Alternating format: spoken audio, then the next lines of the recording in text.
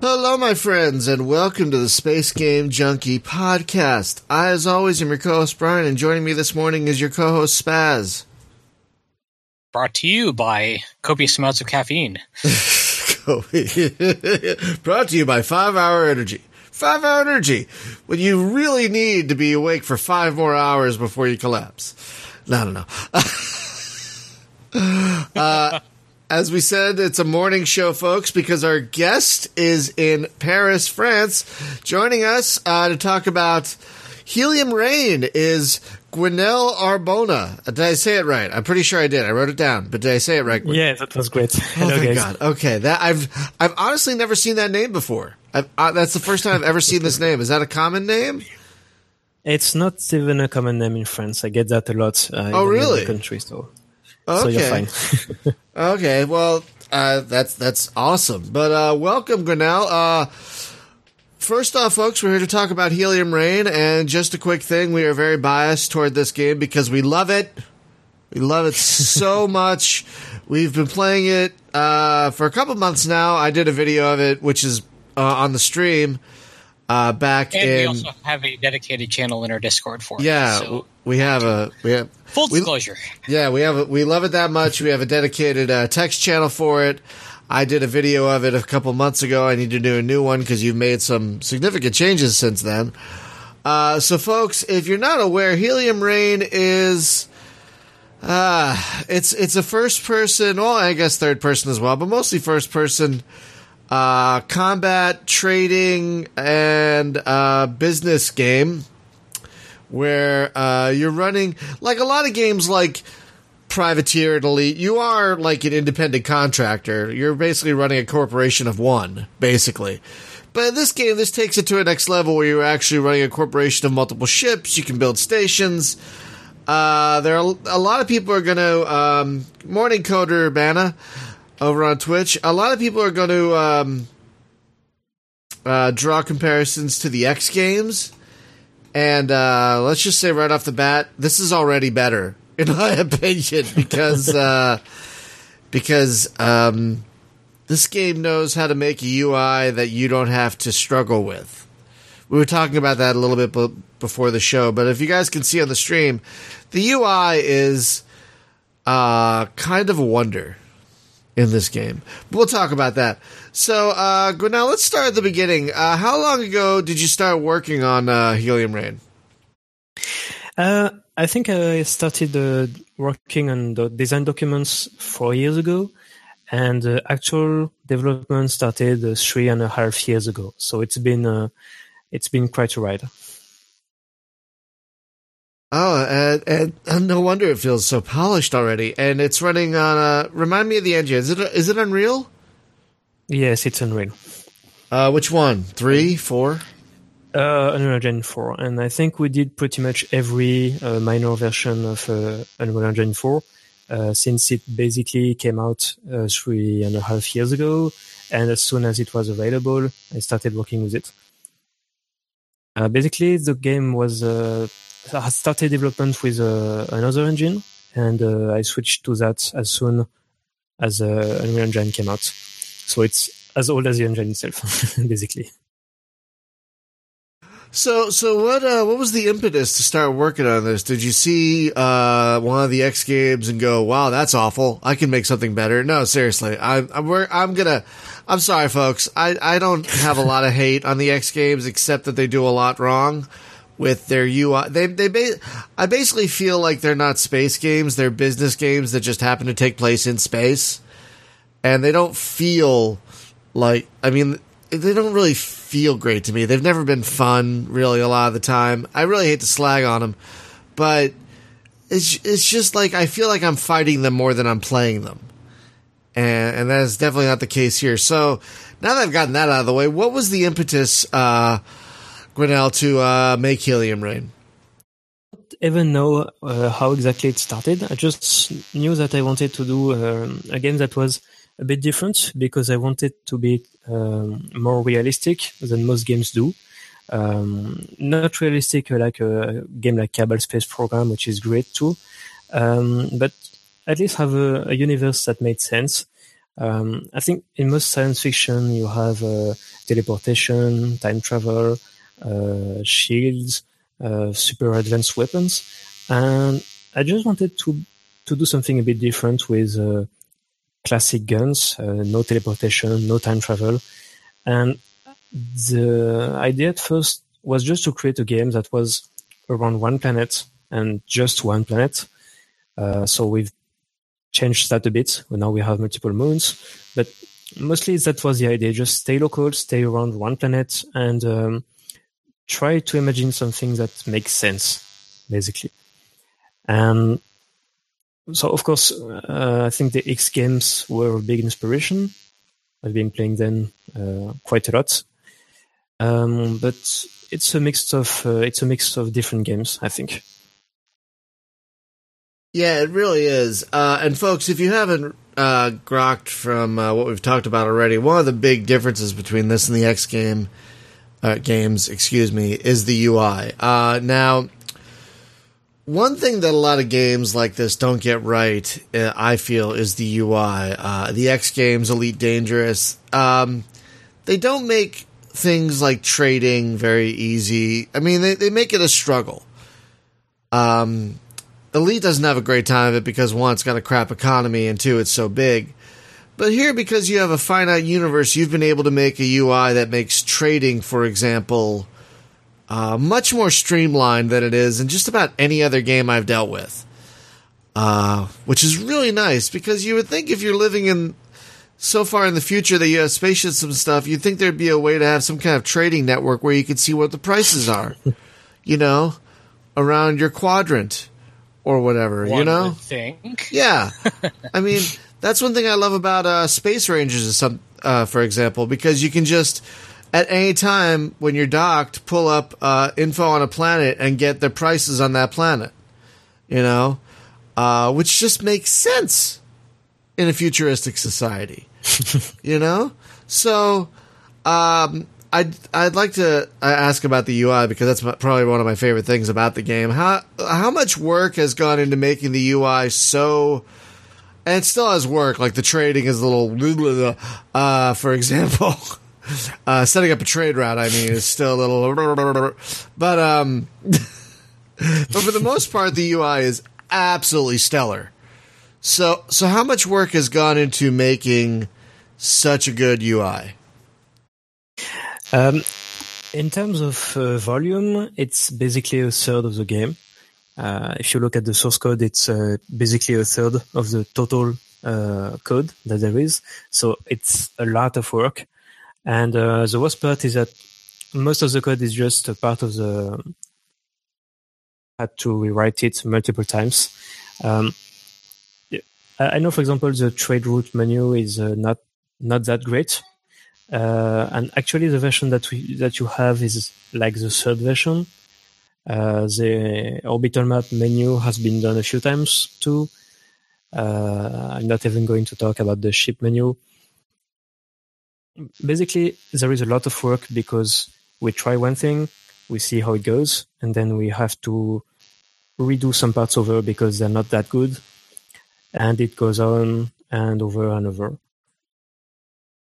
See a lot of time, and it's a lot of time that you can't really ignore. You have to try something, and then you have to see what went wrong, what went right, and see where you go from there. Yeah, that makes sense, because I think one of my favorite things about the UI is the economy menu, because a lot of this game involves when you're building a station or when you're building a ship, you need to deliver specific resources, and a lot of this game involves bringing those resources from one place to another to build your station or to build your ship. And the UI for trade, like, I need 100 units of metal or steel. Boom, boom, boom. Oh, this system has it. Boom, I'm going to go there. The sector menu, that's who outputs it. Done. It's just so much more efficient than just about any other game I've played like this. I think a good part of why we could do something like this is that the UI system that we have in Unreal Engine is a UI system to make applications. Basically, the Unreal developers created this UI system for their editor, which is a very, very, very big application. Oh. And the fact that we can use the same tools, it's very good because we have lists, we have buttons, we have images, we have scroll boxes. So every time we want to do something, at least we can start with something, which is usually not good. It's usually not enough. But at least we have something that we can build upon. So I have to say that the engine is pretty good for this. And of course, it's a lot of work on top of that. The hardest part, I think, is to just know what we need on the menus, to know how we're going to display it, or what the players are going to need, how we have to present it. For example, the trade route menu, which is still not that good. It's very hard to do because we don't exactly know what we need to show the player. So that's very hard, and that's something that we have to try it, and then we have to see if it works. I think right now it kind of works, this menu in particular, but we know it's still not perfect. Right. Well, one thing I love about this game is that you're basically running a business, and the tutorial is really intense, which I love. I'm about 3 hours into the game, and I'm still doing the tutorial, which is great. But one thing I love about it is the game wants you to build stations. It wants you to build, trade routes, but you have missions, which I love because, like, I don't always want to build a station. I just want to run VIPs around and be a taxi, and you have that. So let's talk about that for a minute. How are missions like? How are missions generated? Because they're like, I like how they're not like you don't have to go to a mission computer. They're just kind of like there. They're just kind of like these people need this done. You got to go to here to do it. Are they like generated from a pool of missions, or are they generated based on the needs of the economy, or how are missions generated for the player? I'm glad you asked, because it's I think it's one of the highlights of the game. I agree. I agree. I love it. I love it. Every contract that you have in the game is actually generated depending on what people actually need. For example, if you have two factions fighting, each faction can offer you a contract to help them out, and you're going to have two contracts saying, "Hey, can you defend me against this guy?" And the other guy is going to be like, "Can you help me kill this one off?" And it's the same for trading missions. Stations that need resources are going to offer you money if you can bring them these resources that it actually needs. Bit like filler. They don't have an actual purpose to the economy, but most of the missions, they actually have a purpose in the game. And the idea was that you could make decisions, decide who you wanted to support, and I think it's more interesting than just having missions that are generated. So they're generated, but they actually have a meaning and they actually have an impact in the game. That is awesome. And one thing we haven't touched on, which you just kind of brushed upon, there are, while you are a corporation, you're like a little independent corporation, there are much larger corporations in the game that own all these stations, and you can work with or against them, not just with missions, but there's a diplomacy screen that lets you declare war on them. It lets you pay a tribute to them. So, but I haven't really played much with that. But I've noticed that as I've gotten further in the game, that has become more and more of a thing as they expand. So are they also, as you play, are they also doing their own thing? Are they also making money and building missions and doing missions exactly. And things like that? So there's a whole. They're not doing missions, but they are trading. They are trading with each other. Okay. They are creating stations, they are creating ships. So they are very, very, very dynamic. And it's I think it's very interesting because you can see them progress. Every player is going to have a different experience. Some players are going to have the pirates running the world, and other players are going to see Nema Heavy Works running the world. I think it's pretty fun. Oh, so that can be dynamic based on, like, each game can be a little different based on how much control each of these corporations has? It's going to depend a lot of random factors. It's going to depend on what you do. If you have two factions fighting off and you want to take sides and help one of them, you're going to see that faction rise in the diplomacy screen, and you can make another faction disappear. So it can be very, very dynamic. So wait, there's this whole, because I don't really see much of this, and it sounds like the player doesn't see much of it, they just see the result, but there's a whole background simulation of diplomacy and trade going on behind the scenes that affect how the layout, the political and economic layout of the sector evolves as you play the game. Yeah, exactly. Oh my God. What we wanted to do was, if you attack freighters for a faction, we wanted that faction to lose value, and we wanted the resources that were lost in the battle to be more valuable because they were more rare. And there is a lot of stuff that is simulated. The population is simulated.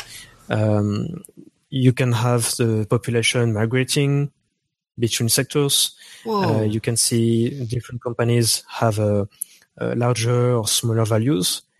And it's so complex that one of the biggest challenges that we had was to make sure some factions were going to work as a structure for the world. Basically, make sure that every resource had a provider. Because if you want to attack different companies in the game, if you want to attack the competition, that's fine. But if you actually manage to kill off every competitor, you can actually kill the game for yourself too. Because you can make some resources completely unavailable.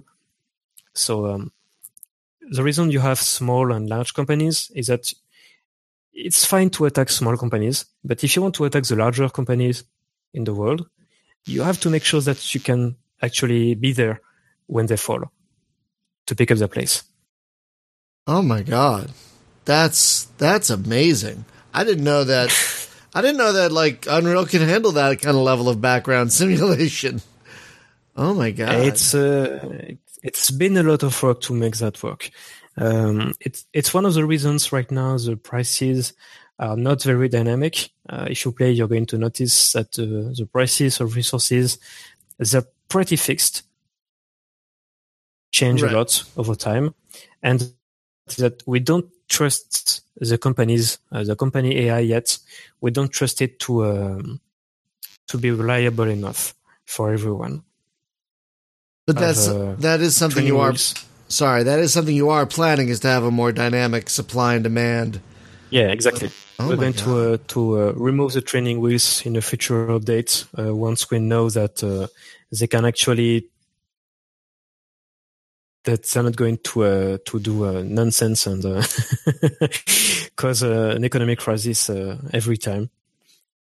That's because, like I said, I haven't played much with that part of the game, but that's amazing. Because one way a lot of games like, say, Elite just fail is that their economy doesn't matter.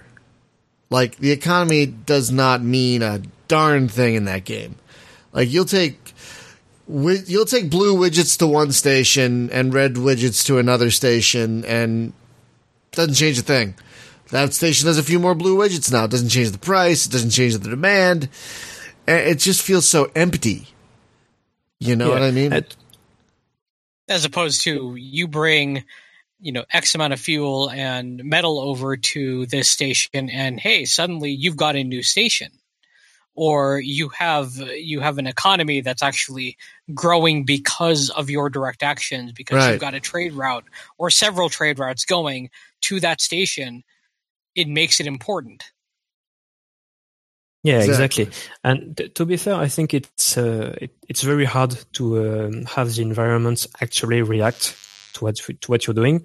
So we started early with that, so we are comfortable with it. But we also know that it's very hard to get working reliably, and it's also a big constraint. Like if we wanted to have a pirate attack, something like that, we can just spawn a fleet of pirates near the player, because that value has to come from somewhere. So we have constraints, and in exchange, we can create contracts that actually serve a purpose, which is great, I think. So it's a compromise, and I understand that other games don't want to make that compromise, because it removes a bit of creative freedom. But I think I'm quite happy with what we've done here. Well, I think one of the reasons your game works in terms of, economy, generating missions, that sort of thing, is because it's not too big. It's not too broad. You have a good size universe to play with, and you make it feel large because of the time it takes to get anywhere, that sort of thing. So you haven't had to make this thing where it's a mile wide and an inch deep, which is really, really nice. That's why I think smaller in scope games like yours work better than larger games like X, for example, or whatnot, because it allows you to make a more vibrant and varied ecosystem, I guess is the word. But you know what I'm talking about, because you have a set number of planets and sectors and whatnot, and that allows you to really focus on making each one unique, making each one vibrant, making the economy work for all of them. And that I think that's a really good choice. That's why some of them are focused on a specific type of resources. Some of them provide helium that you need for fuel. Other ones are better for getting solar power, for example. So, and some of them are just dead. There's nothing there. Which I like. I like that a lot. Yeah, that's okay. It's space. Of course, you're going to have that. So let's talk about how this universe came to be. Why don't you fill folks in on what the backstory is on the Helium Rain universe up until where you enter the game? Yeah, sure. The story in that game is that a colonial fleet was sent to explore that system. A star, the planet Nema, which is a gas giant, and the moons.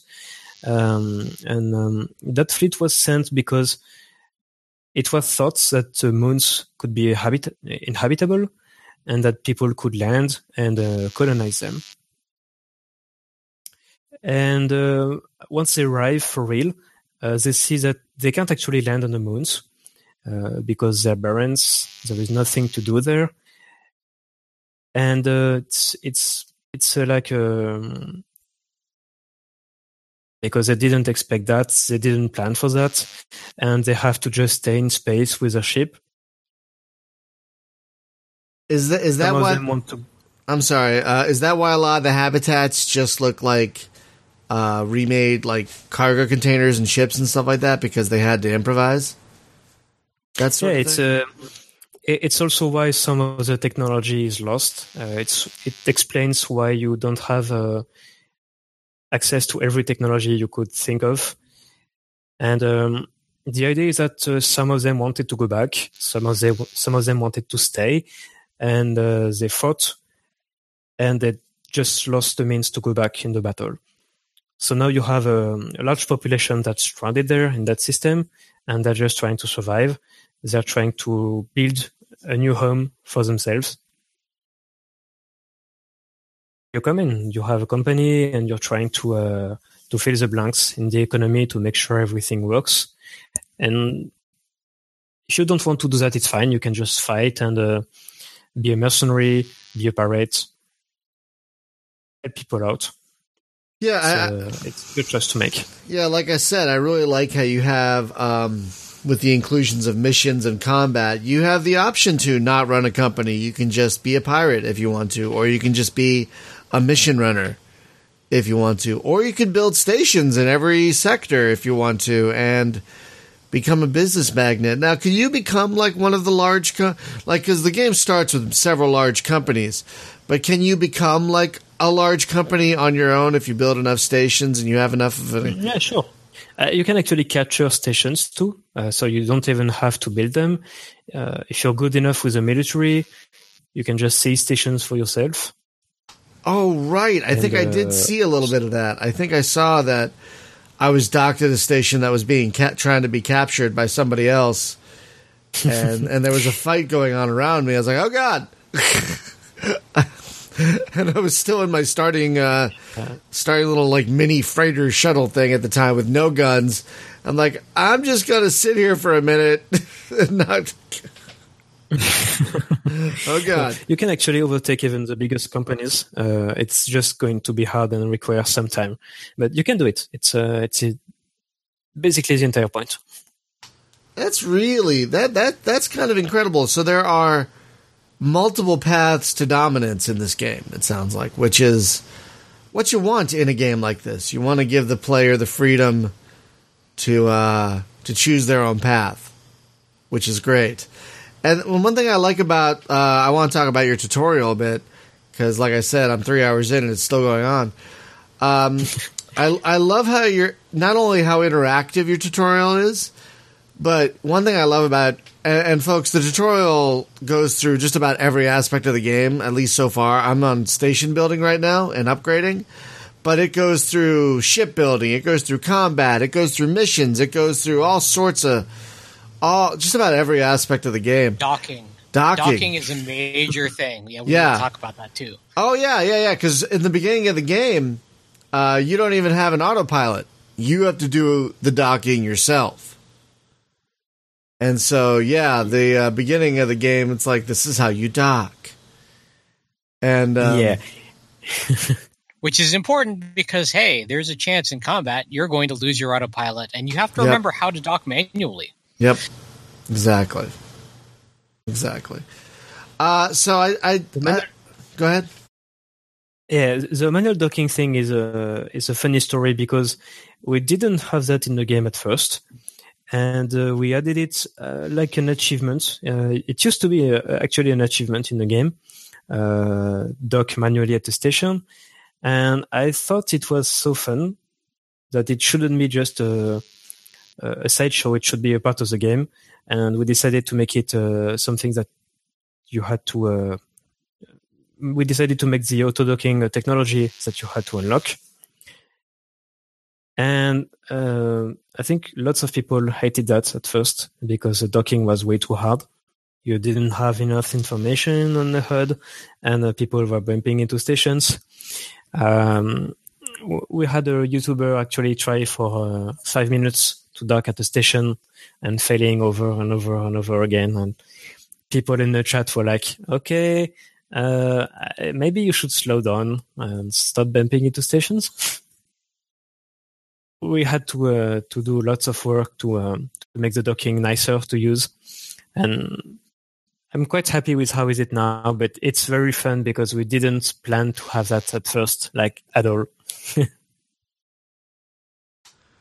Yeah, and it is a lot of fun. But I guess we should talk about that a bit. There's not just business in this game, but there's research, and you have to generate. At first, you can only get research through like doing missions, but is that right? Am I remembering that right? Like eventually, I built a research station, for example, which is how you can generate your own research. But yeah, exactly. But this game has a research element where you have it's kind of an unlock system, and one of the first things you can unlock is an autopilot. But let's talk about that. Like, how did the research? Because that's one thing a lot of these games do not have is like some kind of like permanent unlockable system like research. So how did that come to be? Basically, we just felt that we needed a progression tool for the player to. One way to put it is that we have so much stuff going on that it's a good idea to not give everything to the player at first and have him work toward getting that. So most of the stations you can build them at first. You have to unlock the technology for that.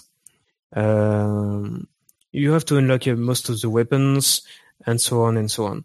And the point of that is that it's not a tutorial because it doesn't explain, but it's a way to let you play and unlock some things. So you have time to learn the game, and then once you have played a lot, we can reward you with one of the more end-game features. For example, we don't want the player to build a shipyard when he just started the game because he's not going to get how to use it. It's going to cost too much for him. So it's a way to guide the player and tell him that some features are more for the beginner player and some features are more for the experienced player. Right, and that makes sense to gate that stuff behind what feels like a very natural research system. I mean, it just really just makes sense in the game, in the universe, but also as part of the game's mechanics. It just really feels natural. So, well, there are so many things moving at once, so many factors that are in play that if it were to all be available at the onset of the game, it would be too confusing for most people. Way too confusing. Yeah. Yeah, exactly. The sectors work the same way. You have to unlock them. You have to find them. When you start the game, you have only 4 or 5 sectors, I think, and we have 20 or 25 total right now. So there is a progression too. You have to build a station. You have to find those sectors, and it's the same reason. We don't want the player to wake up in a large, complete universe.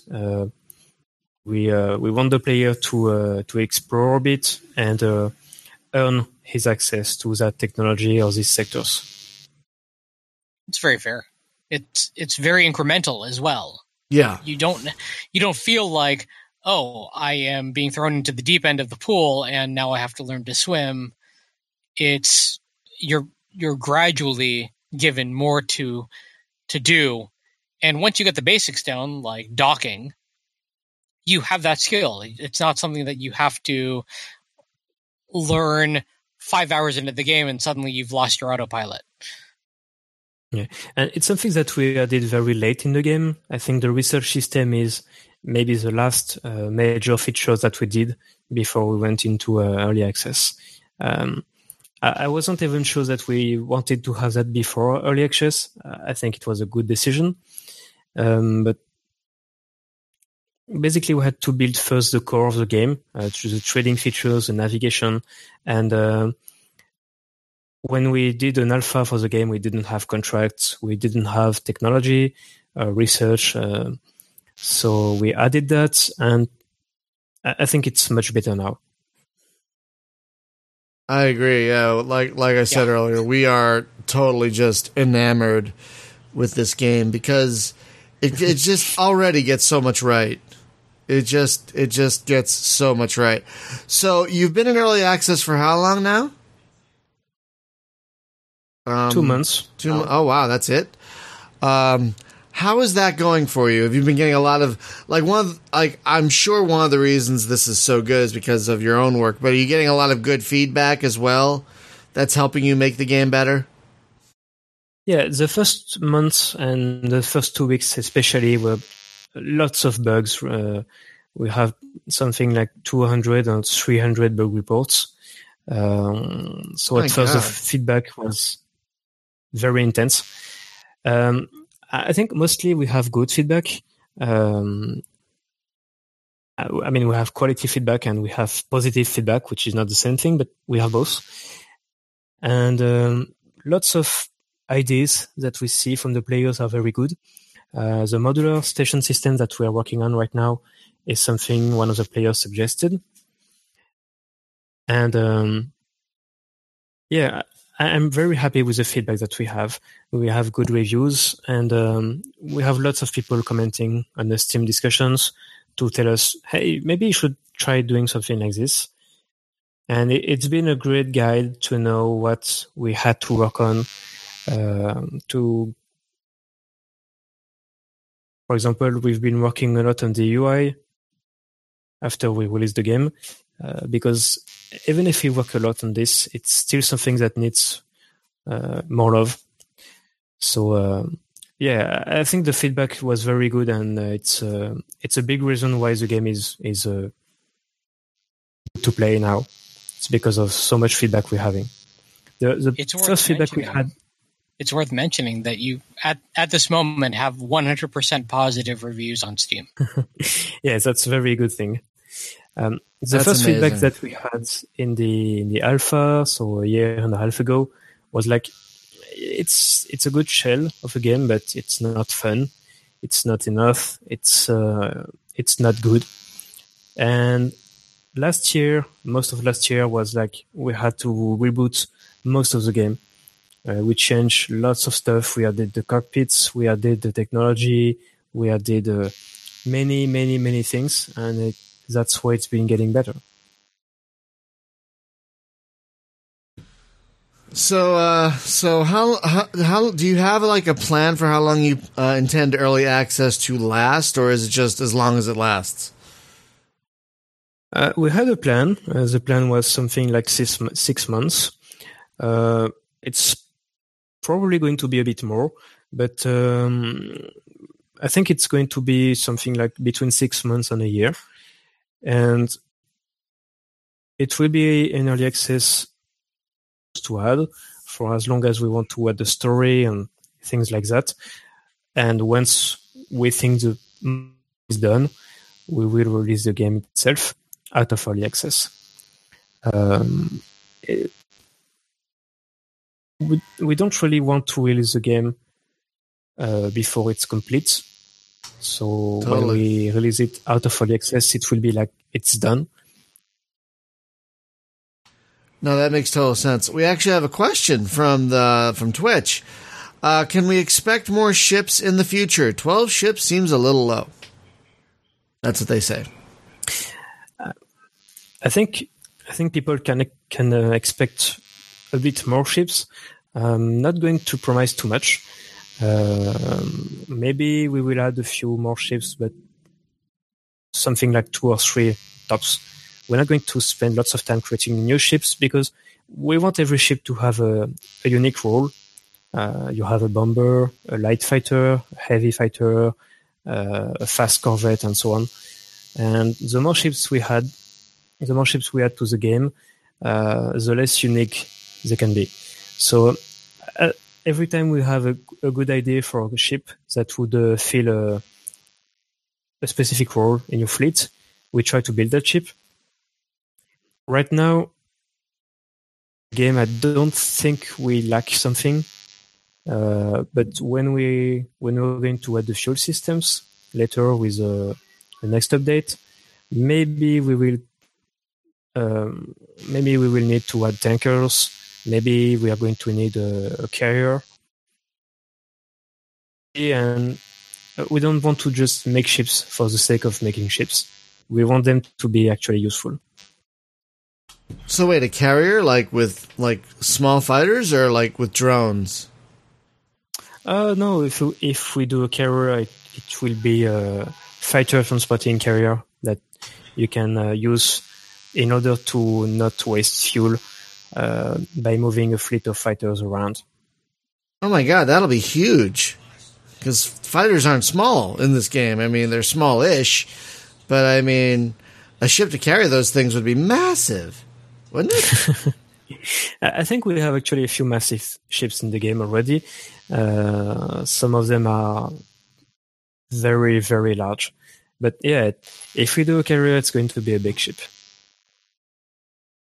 That's awesome. So what kind of ship? I've only seen a few ships so far in the game. What kind of ships are in the game? I've seen freighters and like the starting shuttle, which I'm guessing, is that a shuttle?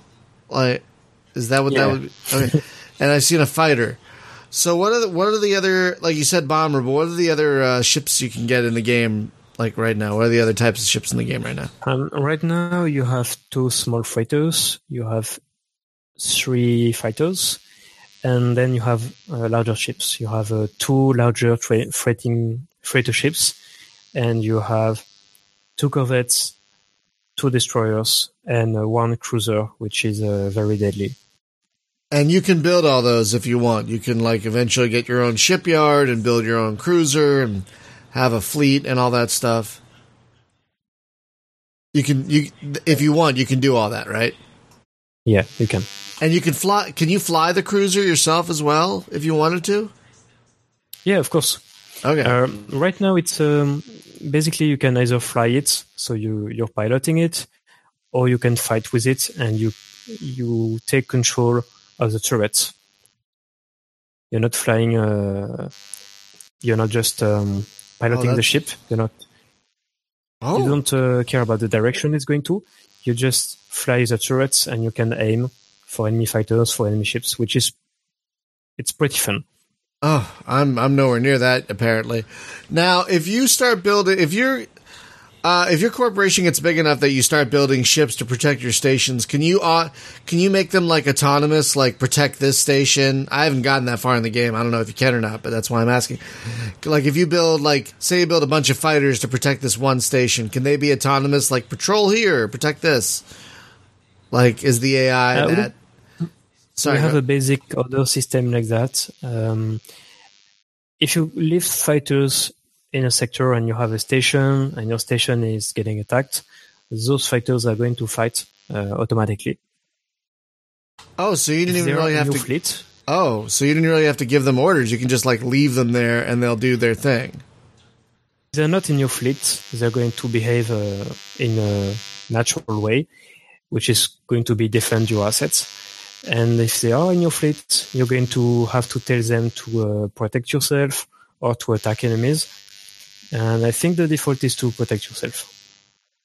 Oh, so if I just left 5 fighters in another system, they would automatically just protect my station if it became attacked. Yeah, exactly. Oh my gosh, that's great. That is fantastic. That's the kind of thing we need. That's the kind of streamlined gameplay I want to hear about. Because, like, I don't know about you, but my gaming time is limited, and when I'm playing a game, I don't want to waste time doing things that could otherwise be streamlined. You know what I mean? So I really appreciate how much work has gone into streamlining the gameplay of this. It's not so much automate everything. It's more right. like I want to feel like I'm doing stuff and not fighting the UI or fighting the mechanics of the game. Exactly. Playing the game. Exactly. Yeah. And at first, usually, the game requires you to do the manual stuff. And then once you grow a bit, you can automate it and not have to worry about it. Which is great. You grow into a larger role, so you delegate and let the AI do more stuff. So you still do stuff, but the AI will do more stuff as you get larger. That sounds awesome. Honestly, that sounds so great. Oh, I think the YouTube stream is futzing around. I apologize, folks. Seems okay on my end. Okay, maybe it's just me. The internet seems mostly okay this morning. Maybe because Steam hasn't updated yet. So speaking of Steam, I did want to talk about, because we were talking about early access a little bit ago. We were also talking before the show the struggles of being a developer on Steam, and I would like to talk more about this because this is something we don't get to talk about enough, I think, and I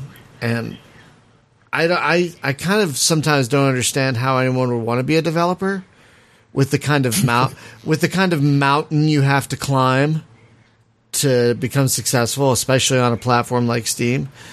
So, what would you say are your biggest challenges right now being on Steam? I mean, clearly, like, it's visibility, but what are like the big hurdles you're finding as a developer on Steam? Well, as a developer, I wouldn't say that you have to fight the other developers, but it's something close to that. Basically, you have to fight for visibility. Wanted to go on Steam. It was 2 years ago, and there was this Greenlight thing. For those who don't know about it, Greenlight was a voting platform where people on Steam would just say, this game project looks good, I want it to go on Steam, or I'm not interested in this project. And when we went through Greenlight, we had something like 4,000 people voting, yes, I want to see this game. And at that time, it was on Steam, and there was a bit less game releasing that you have now. And it's been changing very fast. Greenlight was removed this year, and what we're seeing since last year is way, way, way more games getting on Steam.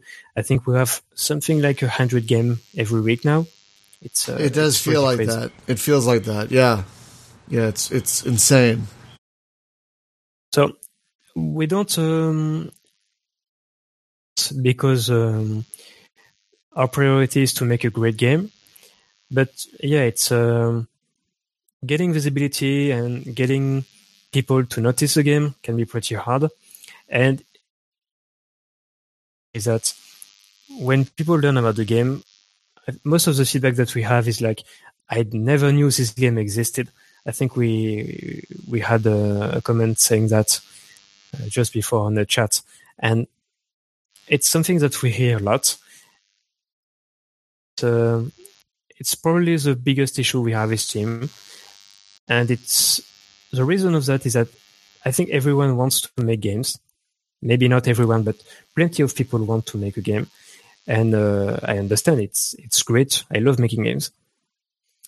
And since game tools are getting better and better today at becoming a game, which is great. And the trade-off to that is that you have to fight for your game to be noticed. Okay, hang on. Something like sorry, go ahead. 90% of the games on Steam were released after 2014. I think that's what the statistic was. I believe it. I totally believe it. Hang on one second. I'm going to switch servers because we are getting some cutting out here and there. I'm going to see if switching a server gets us a slightly better connection. 1 second.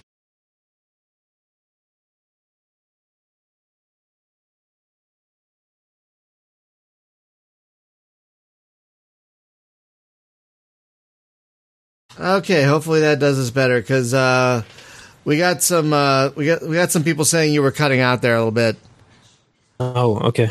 So hopefully that fixes the problem. That's the downside of doing this live, folks. Is stuff like that's going to happen, and we can't control the internet. Sadly, there's only so much we can do. So sorry about the audio. Hopefully switching.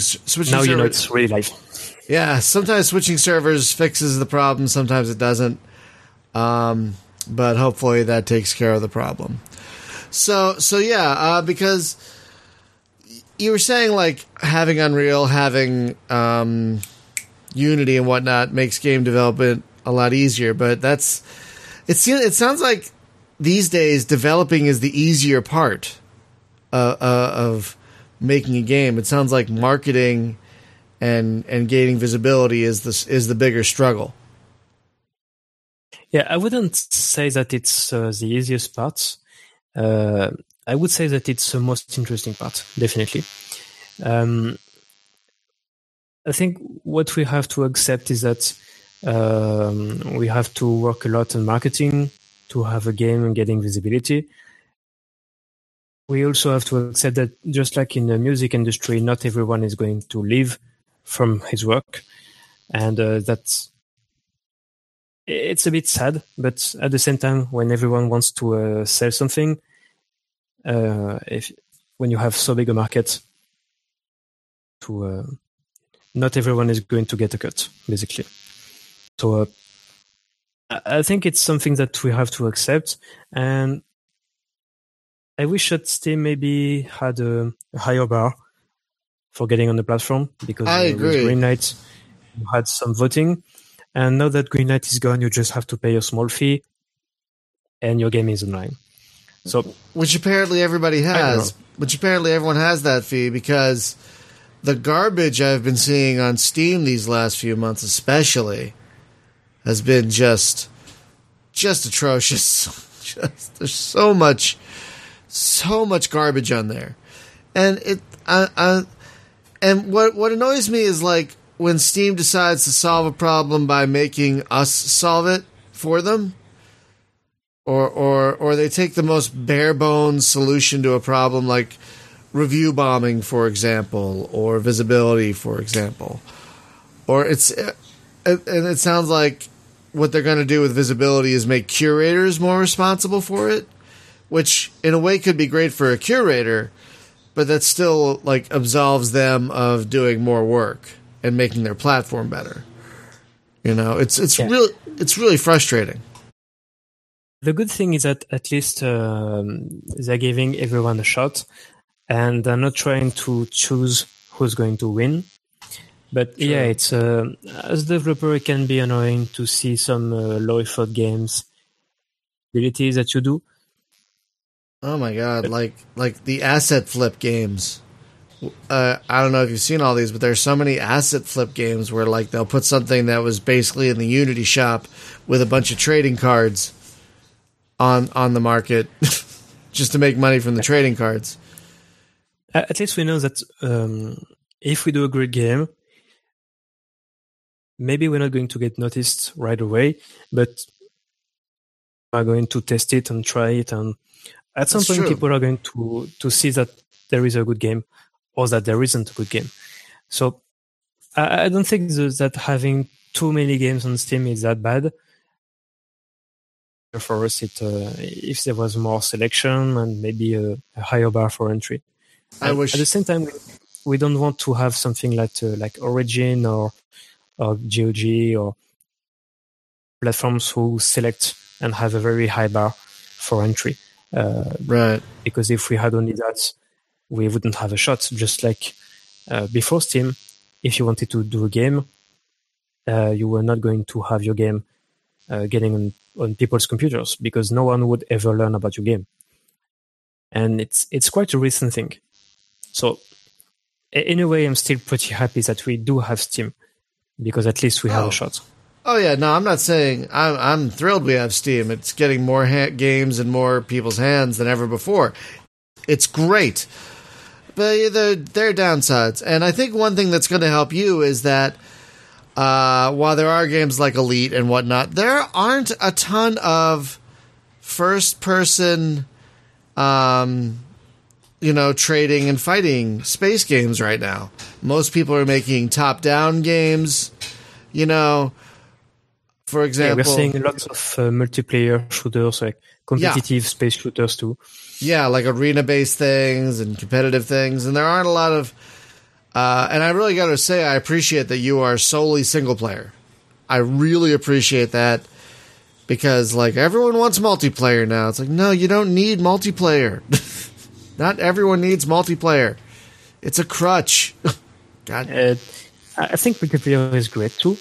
It's just that we have to pick priorities and not try to make a game do everything. Yeah. If you have $50 million if you have $50 million to make the game, okay, you can probably do some good stuff and not choose between features. But as an indie, we have to have priorities. Right, and I like I said, I really appreciate that, because I'm tired of, like, games that have, like, either a single player that's just a tutorial for the multiplayer, or multiplayer that's, like, a tacked on half afterthought. Just focus on one or the other. And so I appreciate that you have focused on one and are making the best game, because I think that's what'll help.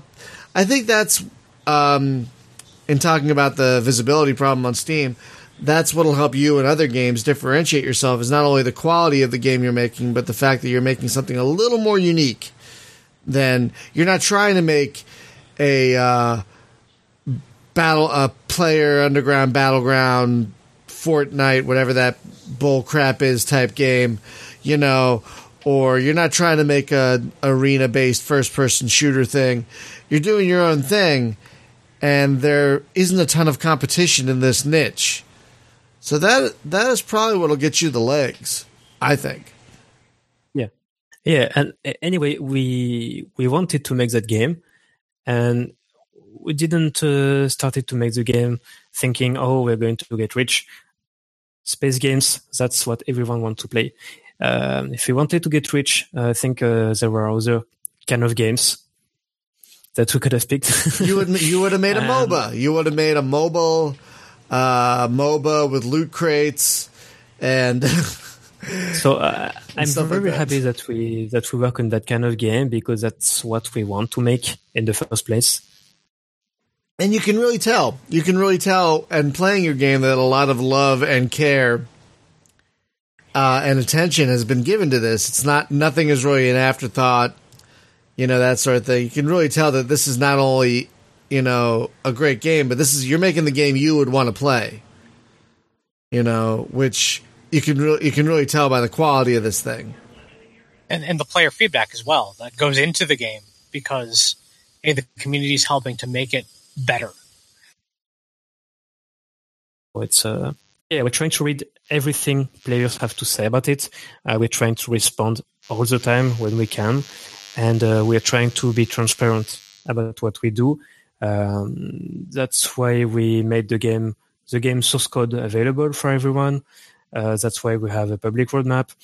We just want people to tell us what they want, and if it fits the vision that we have for the game, we just do it.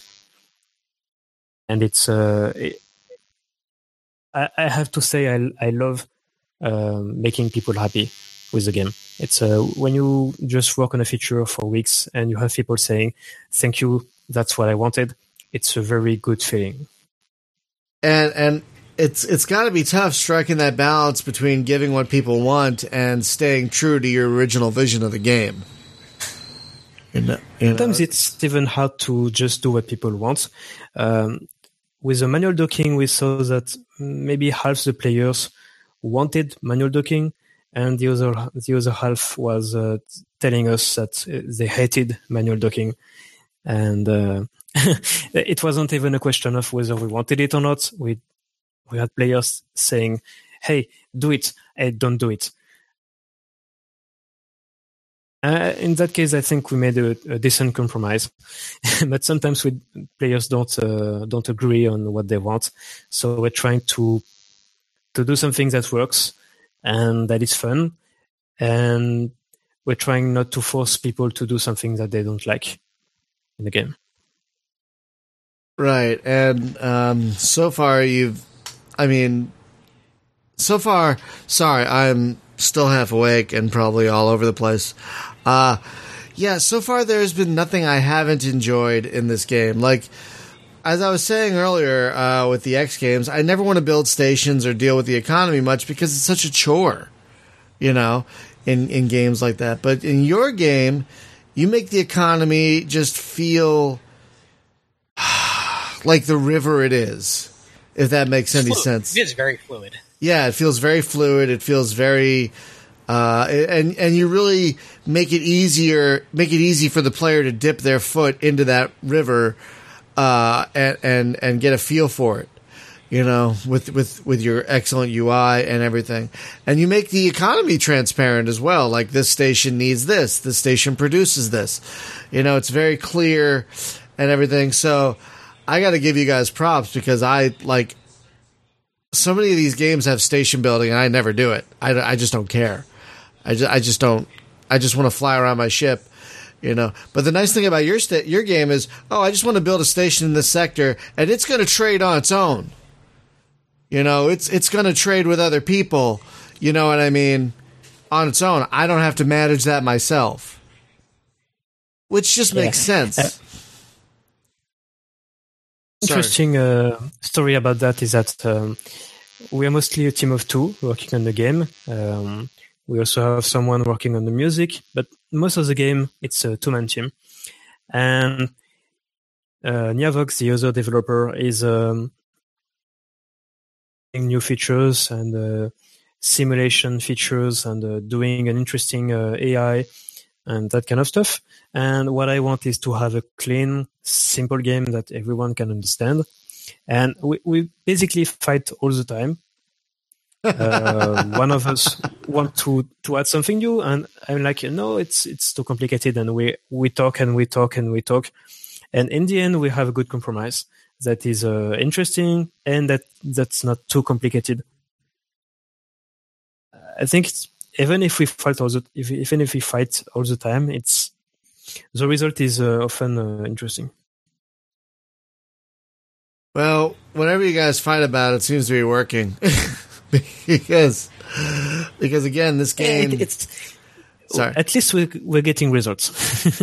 Yeah, you're definitely getting results because again, this game is just so. It's natural playing. That's the thing. Like it's a spaceship game, but it just because the menus are so clean and clearly laid out, and all the screens make sense.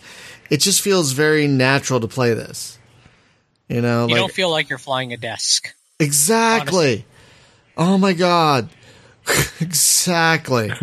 You feel like you're actually in a ship making a difference. Unlike some other games where you feel like you're flying a desk just on a hamster wheel, spinning your wheels and barely making an impact on the universe as a whole. Here you feel like you're actually making an impact. You know, which is really, really nice. You know, because that's all you want to do. You want to feel like your decisions matter. You want to feel like what you're doing matters. And like if I transport a bunch of stuff from station A to station B just to do a contract, but ultimately it doesn't matter, I'm just gonna stop playing that game. Like, what's the point? Nothing I do matters. You know, Elite. Damn it. Sorry. I'm so burnt out on that. So good. Because like that's one like your game and like a game like Jumpgate or a game like Evercrown with a smaller universe can make it so a player's decision actually matters. A player's decision has weight. And I really got to appreciate the work you do in making the player feel like what they're doing matters. You know, that's so important. The most important things that we wanted to nail with the game. We wanted the player to be able to choose a path and do something and actually see the world react to his actions. Yeah. And it's not easy to do. I understand that if you're doing a game that has a lot of art production and so on, it can be very hard to create something like that where the world reacts, because then you have to create different versions of the world. I'm not just talking about space sims, but if you do a game like The Witcher, it's very hard to actually have different outcomes, because you're not going to create 50 different versions of your world, because it would be just too much work.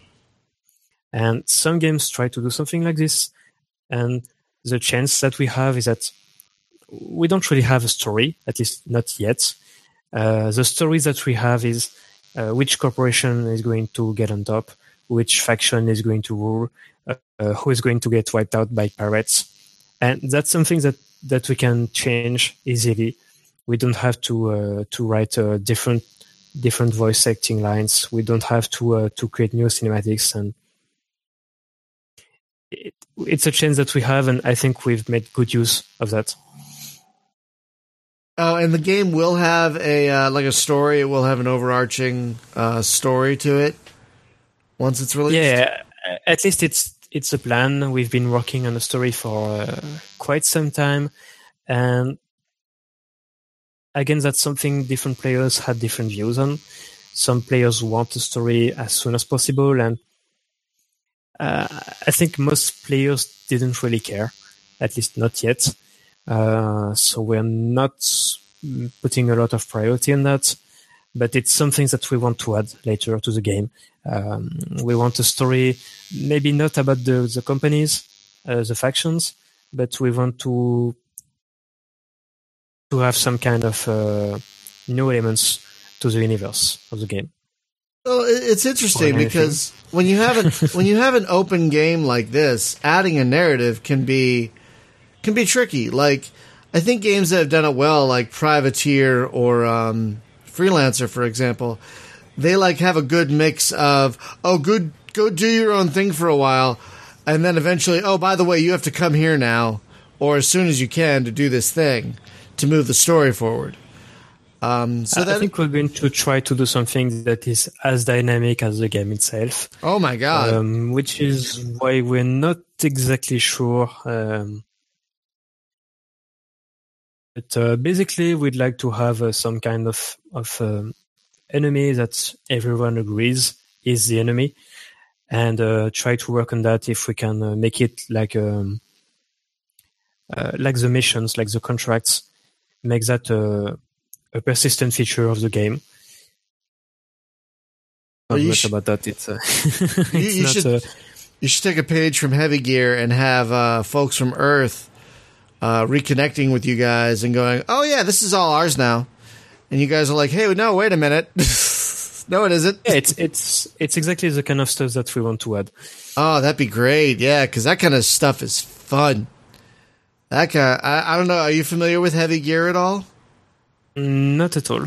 Oh, okay. It's a role playing. It's a mecha role playing game, but they've also been a couple of computer games where you're on this like long lost human colony called Terra Nova, and then eventually Earth finds you again, and they want to be like, hey, you're with us right now. You're ours, right? And Terra Nova's like, no, we're not. We're independent. We've been doing fine without you guys. And it's like, oh no. So it's pretty great. It's pretty great. There's a lot of great lore in there. Even if you just want to read the lore, it's pretty awesome. Oh, thank you, honey.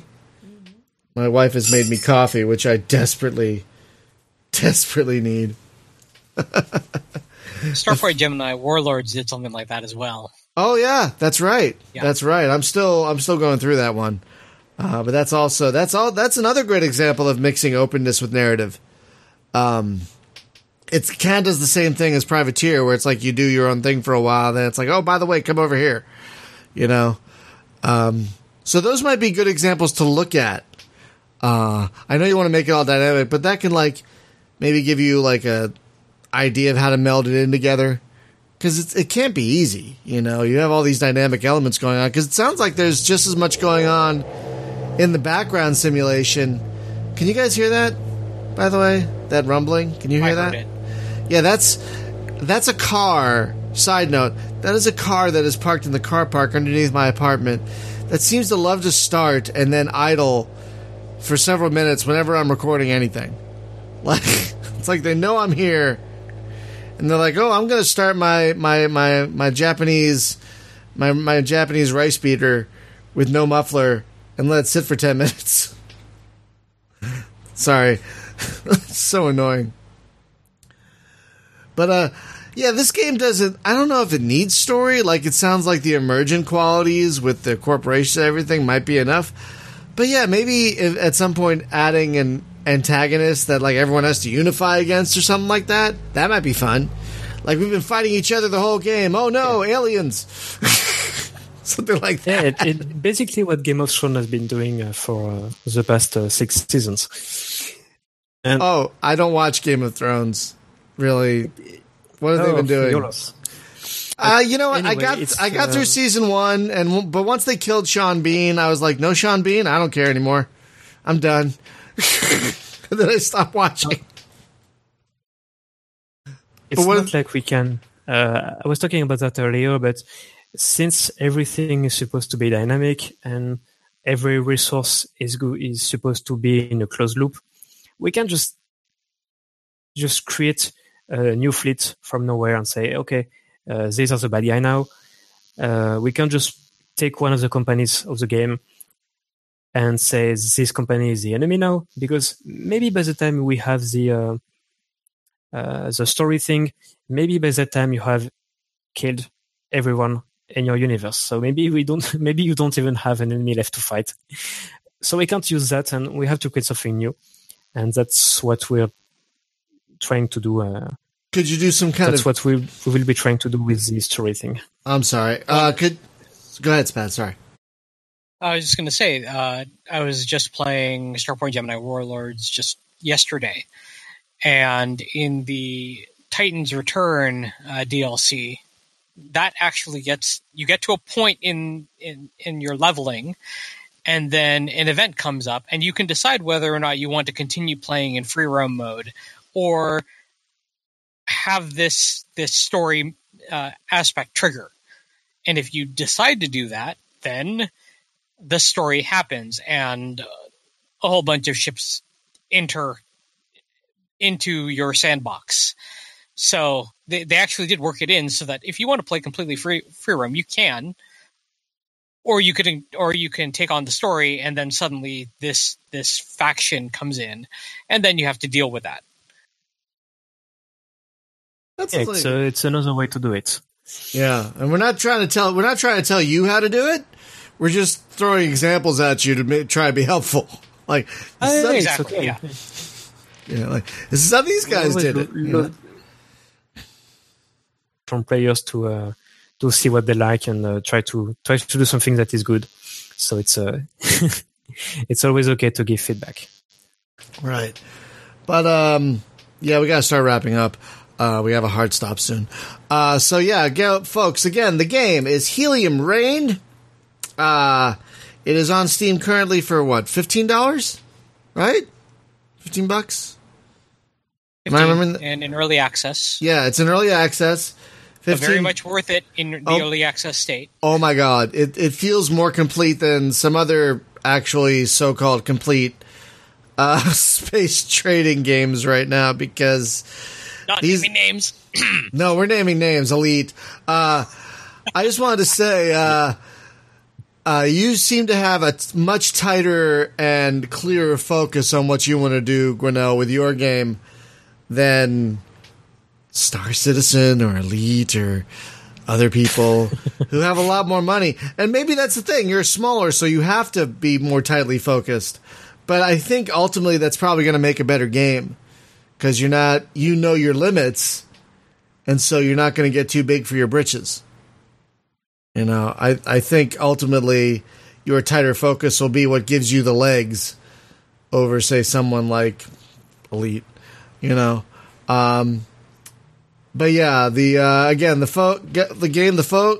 Oh my god, I can't even freaking talk. I'm gonna have to go to work after this. The game, folks. Oh my god. I think I need more. You can do it. I can do it. The game, folks, is Helium Rain. It's on Steam. Is it? Someone was asking about this earlier. I forgot to mention. Is it only on Steam right now, or is it going to be like DRM free at all? Or is it just going to be on Steam? Now it's on Steam, but with the DRM feature disabled, and we'd like to bring it to GOG at some point. Okay. But at the moment, it's not something that they want. So we will try to do it. Yeah, I know. So we'll try to do that in the future. Once the game is out of early access, we try to release it on other platforms for people who really don't want Steam. At the moment, it's pretty easy for us because we have just one platform to take care of. So it's easier to work with. Right. And once we don't have to update the game every month, it will probably be easier for us to add new platforms. That makes sense. Yeah, we probably have to. We also want to have a modding SDK at some point.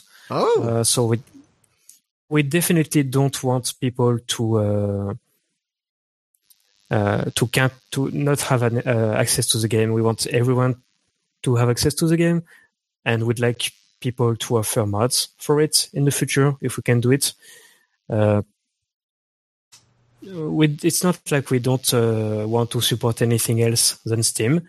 It's more like right now it's the only platform that we're going to work with in the short term, And once we are done with the early access, we will try to ship it on other platforms. Okay, that's good because some folks apparently don't like Steam.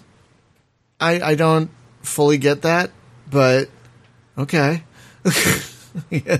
If you want to limit yourself, sure, but but yeah, I don't Oh yeah, someone said that now even though you're just on Steam, they're probably going to buy it. Since you're going to have modding, is that going to be ships? Because someone just asked if you get to design your own ships. It doesn't sound like that's going to be like an in-game thing, but it sounds like you'll be able to mod your own ships in if you want to. Yeah, so you can't build your own ship in the game. That's not what this game is about. Right. But yeah, if we have modding, ships are the number one thing that you will be able to mod. It's definitely the one thing that we want mods to offer. The other thing would be sectors with creating a new sector in a special place in the world. That's something that we could do with mods. And we wanted to have stories with mods. And it's maybe not going to be as easy as we thought. But yeah, if we have mods, ships are literally the only thing that we know we would have in mods. Right. And that makes sense because you have so many dynamic elements. Adding mods to it might break things. So you don't want to break things. So that makes sense. So I hope that answered your question, Planetfall, over on YouTube. But yeah, again, folks, the game is Helium Rain, $15, early access. It is awesome. I'm not even kidding. It is awesome. If you want a game that's kind of like X or Privateer, but much more streamlined and more fun, this is the game to get. It's $15 is a steal for this, for all the crap that's in here. A total steal. Oh my god! You start with one little shuttle, and then you can build an entire corporation out of that. Or not. Or not. You can just be a mission runner or a pirate. You know, you can do your thing, and it's great because the game doesn't force you to do any of these things. It's awesome. So yeah, Helium Rain. It's great. Just a couple of programming notes. Thursday we're playing. Oh god, what the hell's the name of that game? Throne of Lies. Throne of Lies. It's a mafia/werewolf style game. Don't know if it's going to be any good, but the developer sent us some keys, so we're like, yeah, it's a board game. We'll give it a shot. Why not? It might be terrible. Hopefully it's not, but we'll try it.